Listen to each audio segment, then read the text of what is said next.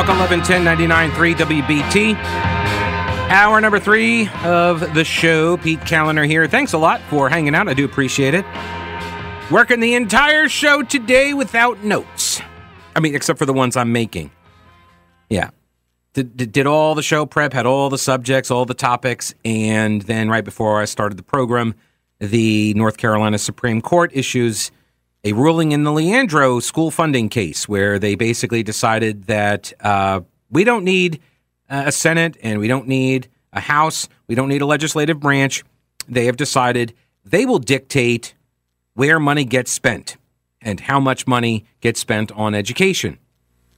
Because it's in the Constitution that the state is supposed to provide the opportunity for a sound basic education, and in their estimation, that has not occurred. And so the state legislature has refused, even though the state legislature was never sued specifically. They were never party to the case. But they decided that 4 Democrat lawyers, over the objections of the 3 Republican lawyers that are all wearing robes up there, they decided, you know what, we know better, and we're tired of waiting. The deference to the legislative branch is over, and we are now going to force this funding, which, of course, creates a constitutional crisis because it is the legislature that has the power of the purse. They set the law for what money is spent and how much. It's in the budget. It is a session law. And so you have four Democratic judges that have just decided that that law doesn't matter. This other law matters more to them, they think. And it's this, constitutional duty to enforce this provision. And in their interpretation, the kids haven't been provided an opportunity for a sound basic education. Now, I'm not sure exactly how you measure that. It seems pretty subjective to me. This is a 28-year running lawsuit. And this ruling today doesn't even end it. It just directs the lower court to recalculate money, I should say, the trial court to recalculate the money. And then they're going to just the court is going to demand that the state comptroller and the treasurer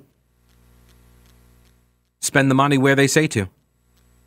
It's truly remarkable. It really is remarkable.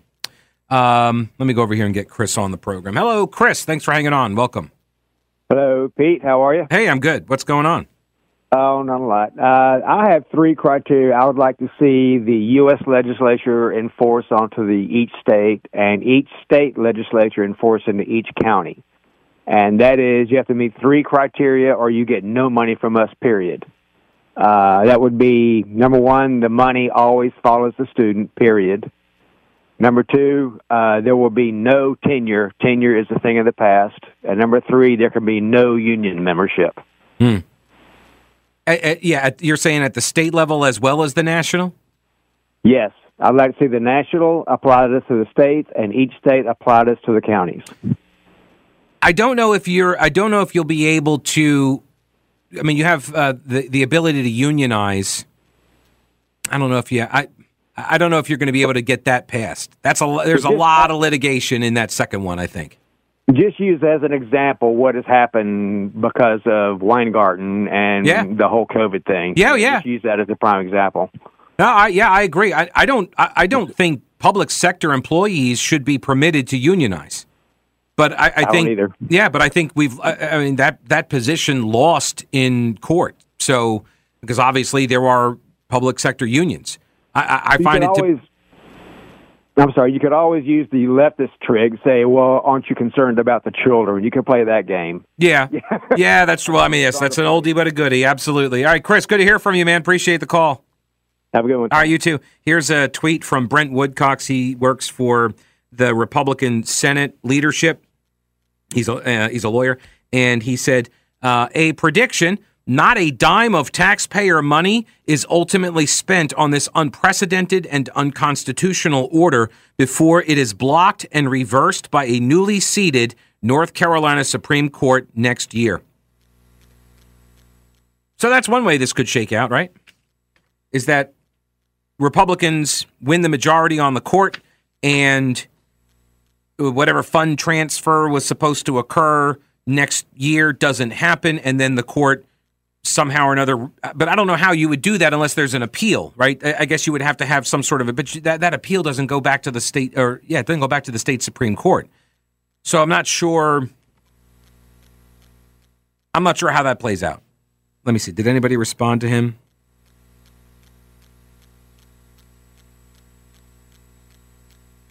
Yeah, somebody said, that's not an opinion. It's virtue signaling with inapt citations.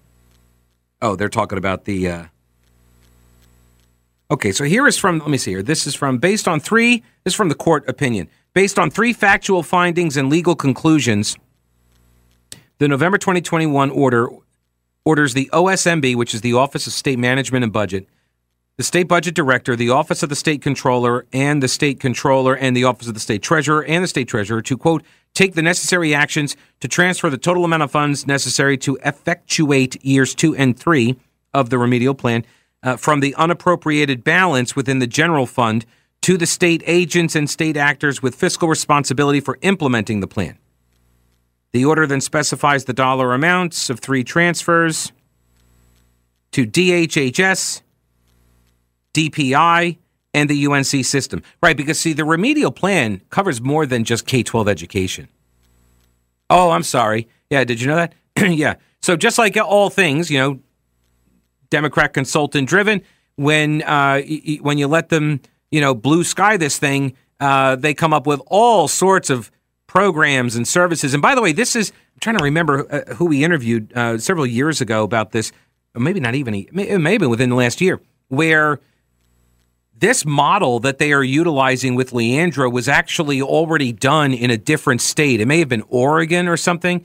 You get the litigation going, and then you get the court to order this consultant to come in and basically order the funding of your political agenda that you can't get passed through the proper legislative mechanisms. You don't control enough seats in the legislature. You don't control a governor's mansion or whatever. You can't get these things done. You can't get this spending.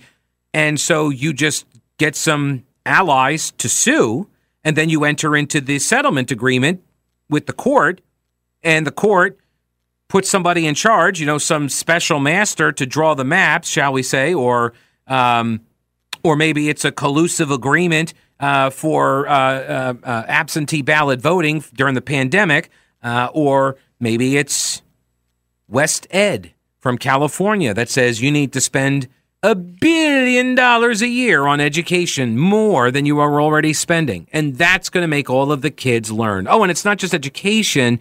The consultants say you want health and human service programs, you want stuff from the colleges, teacher trainings, all sorts of programs and services at all these different levels. It's a government employment program, as most government programs are, right? This is an employment program to get more people into the education field, into the industry, and because the more people you get into that industry, drawing a government paycheck, the more solid you have of a voter base you have. Because they're never going to vote to fire themselves. They're never going to vote for a candidate that's going to withhold tax or pay raises. They won't vote against those people. You grow the government employee ranks, and you grow your political base. And so this is just the way the Democrats are doing it now, through litigation, through the courts. And if you get enough judges on the bench, then you can get a court ruling your way. That's where we are in this state. But tell me again about how the court shouldn't be politicized by simply knowing if a judge is a Democrat or Republican. Please, please. Yes, I'm very receptive to this argument. That's sarcasm, people. I am fluent in it.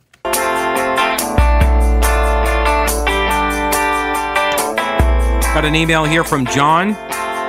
If you would like to write, you can email Pete at thepetekallenershow.com. That's Kallener with a K.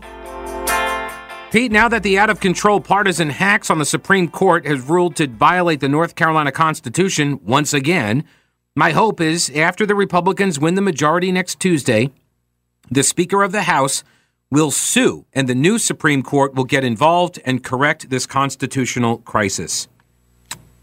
Yeah, we shall see. I don't know what process, because I've not seen any statements from anybody yet in the legislature. I see some people asking, like, who exactly makes the decision when to release these opinions. Why do it now versus next week after the election? Right? Is somebody trying to influence the election? And I can make an argument that it could be the Chief Justice, Paul Newby, a Republican, letting people know, hey, they got this 4-3 majority. Here's their opinion. If you want this to change, unless you want judges, because here's the other thing. I got a, hang on, where was this? Where did I see? I have too many email accounts. Here it is. Is it Dina? This is a perfect case of be careful what you wish for. Has it crossed anybody's mind that because judges now have the authority to overrule the legislature and voters and pronounce that more money must be provided, that the opposite holds true? If a judge can require that more money be spent, couldn't a conservative judge say too much is being taken from the public that hasn't been shown to be beneficial, and then the judge can require that fewer dollars be spent or allocated? Let me go over here to Scott. Welcome to the show. Hello, Scott. Happy Friday to you. Yes, sir. How are you? Yeah, I'm well. To you as well. Good. Hey, on this education thing, I have a little bit different perspective. We've had the great privilege and honor to serve on several mission trips to Jamaica, in this case, where the government, as with North Carolina, has a mandate that they will provide the opportunity for education to all children in Jamaica. Free. It's the way it's written. Mm-hmm. And here are the caveats. All you have to do is provide your own food, transportation, books, supplies, and uniforms. And a teacher maybe, too? I don't... No, the teachers are supplied. Oh, okay. All right. It's probably like a 1 teacher to 50 student ratio, but hey, they provided the opportunity, right? They met the limits of the requirements. Right. And Central Jamaica, as with many countries, is destitutely poor. Right. I mean, average incomes in the $1,500 to $2,000 a year. I mean, just ridiculously poor. Well, what's the likelihood that family is going to be able to provide uniforms, books, food, transportation, et cetera, to get to these schools, which, by the way, are not neighborhood schools. Some of these schools can be 10, 12, 15 miles away, particularly when you get into the middle school and the high school ages, and then say nothing about college. Right. So, but being as destitute as they may be by our standards, what every family down there that we've met, to a person, realizes, understands, and cherishes is the only way for them to work their way out of poverty is through education. These families make choices of, do we have all 3 meals today, or do we skip one so we can send our kid to school? Do we send all 3 of our children to school, or do we just send 2 of them for this semester and then alternate for the next semester? Some of these kids, elementary age, are taking 2 taxis and a bus to get to school and riding upwards of 2 hours alone, unsupervised with their parents. Right. Just to get to school. And they absolutely, thoroughly to their heart, appreciate the opportunity to get an education, knowing that that's what gets them out. And you can bet these parents, most of whom can't read or do math or anything themselves, are still deeply involved and push heavily for their kids to get education for the sole reason that they want in their hearts, as most parents should, I feel, they want better for their children than they have. Mm-hmm. We have completely and utterly lost any vision of that in these United States. We have so many opportunities, so much provided for us, but unfortunately, that becomes the problem, right? Well, it's so big deal if I don't get involved in my kid's education and he doesn't get educated and he only reads at a 3rd grade level when he graduates high school. It's okay. GovCo's here to take care of him anyway. What's the big deal?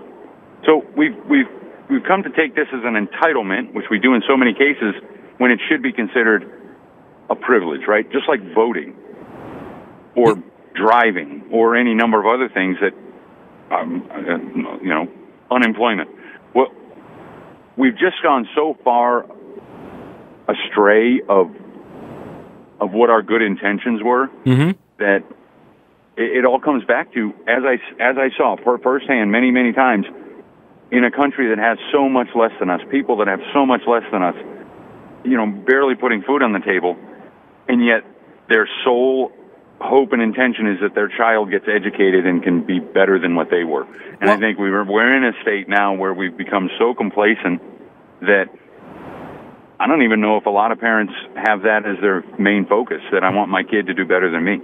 Yeah, I don't know. I don't know how else to explain it either. Scott, I do appreciate the call. There's a lot to unpack out of your comments there, and I don't know how you reverse course when a society doesn't care about education. It doesn't prioritize it. And I'm not talking about money. I'm talking, like you were saying, the parental involvement and the demand that the child perform, right? For the parents to demand excellence of the children and for the parents to demand excellence of the teachers. I know somebody personally who was looking forward to, and this is an educated person, college educated, husband's college educated, and she flat out said to me that she was looking forward to when the kids turn 5 so she could turn them over to the schools and she doesn't have to babysit them every day. And she can stop doing all of the stuff that she's doing for them.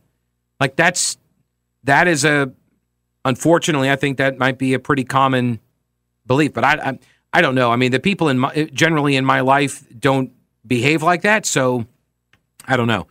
I got a tweet here from Eric. He says, it's time for the legislature to say, bleep you, try enforcing your BS ruling.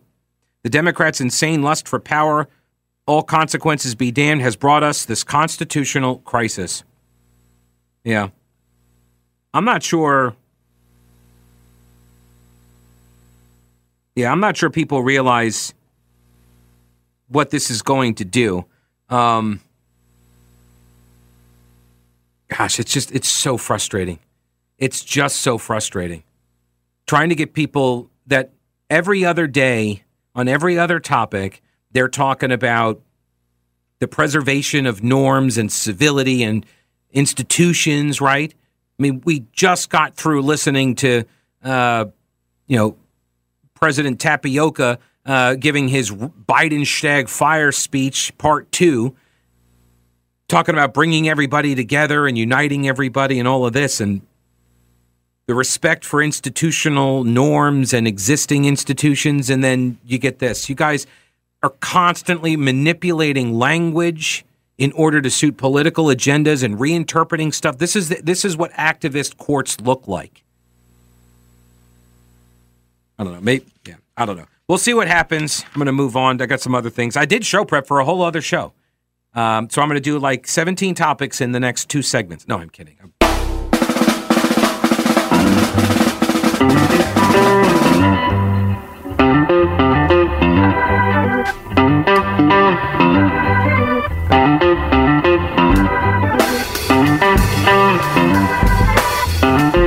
So would you believe that on Tuesday I was actually planning to talk about the Supreme Court oral arguments on the affirmative action case, UNC, Chapel Hill, and Harvard. Oh yeah, I have got a whole stack here. I had some audio clips, and then one thing after another, after another.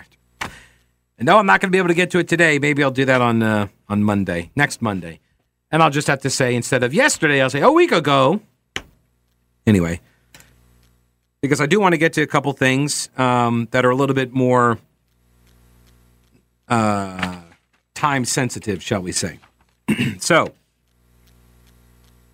first, I'm gonna put that. That's on Monday stack too. Sorry. All right, let's do this. Yesterday, I talked about Pat Harrigan. He is the Republican candidate for North Carolina's 14th congressional district, and I have asked his folks if he wanted to come on the program today, and I haven't heard back. I haven't seen him do any kind of media except for the Fox and Friends appearance this morning. But yesterday during the program, I broke the news that, Carolina Journal broke the news. I read to you the breaking news from Carolina Journal that somebody had shot his house and that this had occurred right after his opponent, State Senator Jeff Jackson, a.k.a. Baby Jesus, that Jeff Jackson had shot an ad right in front of Harrigan's house, and that this had occurred a couple of weeks ago, October 18th. All right, so at the time, the initial report was that it was his house that got shot and his kids were in it and his parents were in it. There was a correction issued yesterday that apparently due to a typo in one of the messages or something that went to Carolina Journal or what they saw, I don't know, but they said a typo. It was not his property or not his house. It was his parents' house. Harrigan's campaign reached out and said that the candidate does not own the home. His parents own and live in the home, but family members, including Pat Harrigan's kids, were present at the time of the shooting. The candidate owns a property near the parents' property where the shooting occurred. So yesterday afternoon, after I got off air and I went home and I see this correction, I do what I do. I went over to the county GIS site, start doing some searches on public records. I found the house. I found the parents' house. They're different houses. They kind of look the same because you can also see on Google Earth, you could see the houses and all of that. Jeff Jackson's folks, and I've not seen anything from State Senator Jeff Jackson of Mecklenburg County, Democrat. I've not seen him actually say anything about this. His campaign put out a statement, or at least gave one to the Charlotte Observer. Here it is. In response to the shooting, the Jackson campaign pulled a TV ad that featured one of Harrigan's homes. See, they're saying one of Harrigan's homes. Now, again, according to the property record search I did, there were only two homes owned by these Harrigans in Hickory, and one is owned by the candidate and his wife, and the other's owned by, I guess, his parents. And they are pretty close by. They're near each other. And it's in a suburb. So and judging by where the bullet hit the house, it doesn't really seem like that would be shot. I mean, basically, it's somebody like on the road or across the street. That's what it looks like to me. It's not like somebody was out there deer hunting or something. But I don't know. Now, as I always say in these types of situations, and I said this yesterday, I always prefer to wait for more information to be revealed. Let's get some police investigations. Let's get some public comments from authorities that have found some stuff out. They're going to go pull some video camera footage we'll be able to see at the time this happened, right? But had the Paul Pelosi attack not just occurred, and had I not just been treated to yet another round of gaslighting, I might have pursued that approach. But I decided to play the Democrats' game yesterday. And that meant Jeff Jackson basically pulled the trigger. Right? That's the narrative that I have to now push out. He is responsible. And as proof of his responsibility that his political ad, his rhetoric, inspired the shooting, contrary to the fact that I have zero evidence to support this. But that doesn't matter. That doesn't matter. See, when an act of violence occurs against somebody in politics, and that someone is a Democrat, the immediate narrative is that their political opponents are responsible because they said they disagree with you. So I'm applying this standard. So Jeff Jackson's personally responsible for this attack on the family. And as proof of this, they took down their ad. Why else would you take down the ad? Right? See, now this is the Michael Moore way of arguing, which is, what do you think it means? Right? I'm not going to actually prove anything. I'm just going to ask the question. I'm just asking questions. Right? I'm just going to ask the question, and I'm going to put my hands up, shrug the shoulders, palms up, and what do you think it means? Right? This is how we advance the political discourse, right, guys? I learned it by watching you. Okay, Dad, I learned it from watching you. Last week, you guys raced, right? Rushed right in to assign the blame for the Pelosi attack on every single Republican. Oh, and also this means Jeff Jackson took his one ad down that showed the house of Pat Harrigan, which I think proves that they know that there's a connection. Without any evidence, obviously, but I just know it to be true. because it's my truth. And who are you to say that my truth isn't the truth? And if you deny me, you're causing me trauma, and that is hate speech. But also, I think every single Democrat now needs to take down every political campaign ad. I believe this was an argument asserted by a CBS News host, right? That you have to take down all of your campaign ads. You have to stop campaigning before the election because the rhetoric, is inspiring people to do this stuff. Here's the statement. It's, I think, 2 sentences from Tommy Cromie, who is the campaign spokesman for Jeff Jackson, a.k.a. Baby Jesus. Quote, "We fully support law enforcement as..." Really? You got to throw in the, "I'm not a defund police person." That's a political framing right there, right? That's a frame job. "We fully support law enforcement as they investigate this incident and believe any wrongdoing should be prosecuted to the fullest extent of the law. We at Team Jackson pulled our ad in an abundance of caution and concern. But to be clear, the home involved in the incident has never been featured in any of our advertising." Oh, I see. So you showed Pat Harrigan's house, and they shot his parents' house, which is like right up the road. And so your hands are clean. Well, if your hands are clean, then why'd you take the ad down? Why would they shoot his parents' house if it's not connected? Why would you take the ad down if the shooting at his parents' house isn't connected? Kind of doesn't make much sense there. Here's the other thing. When the Harrigans are on the campaign trail, and the reason why, by the way, that Jeff Jackson did this advertisement did the political ad in front of the Harrigans' house is because he was showing them that they don't live here. They don't live here. This is their house, and it's in Hickory. They don't live in the congressional district that they're running in, which, by the way, you don't have to. You can run for a district and not live there. Now, the Harrigans did, in fact, get an apartment in Charlotte, and they say they intend to move. They're intending to move. They're going to sell the house in Hickory, and they're going to move to the district if he wins. And people do this. And you can hold that against him or not. Totally your call. Do you need to stand in front of his house in Hickory to make that ad? No, you don't. You absolutely do not. But I think the day the ad went out is the day that the shot was fired. Here's a question. What time of day was it? Because the kids were in the house sleeping. They were like 20 feet away from where the bullet went through the wall. And these are very, very young kids.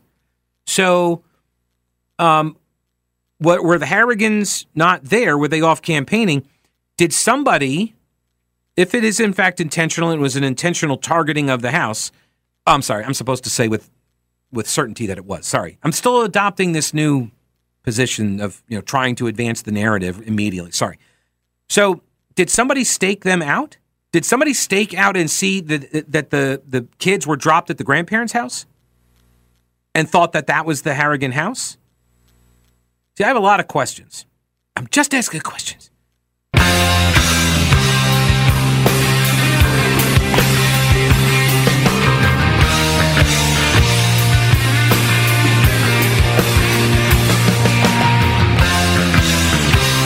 Oh, apparently I own the station now. Hang on a second. I didn't even realize this. Hang on. Oh, did he block me? Oh, yeah. Okay, here we go. I was called a segregationist because I promoted vouchers by this guy on Twitter. And so he said, okay, segregationist. So I just responded, okay, racist.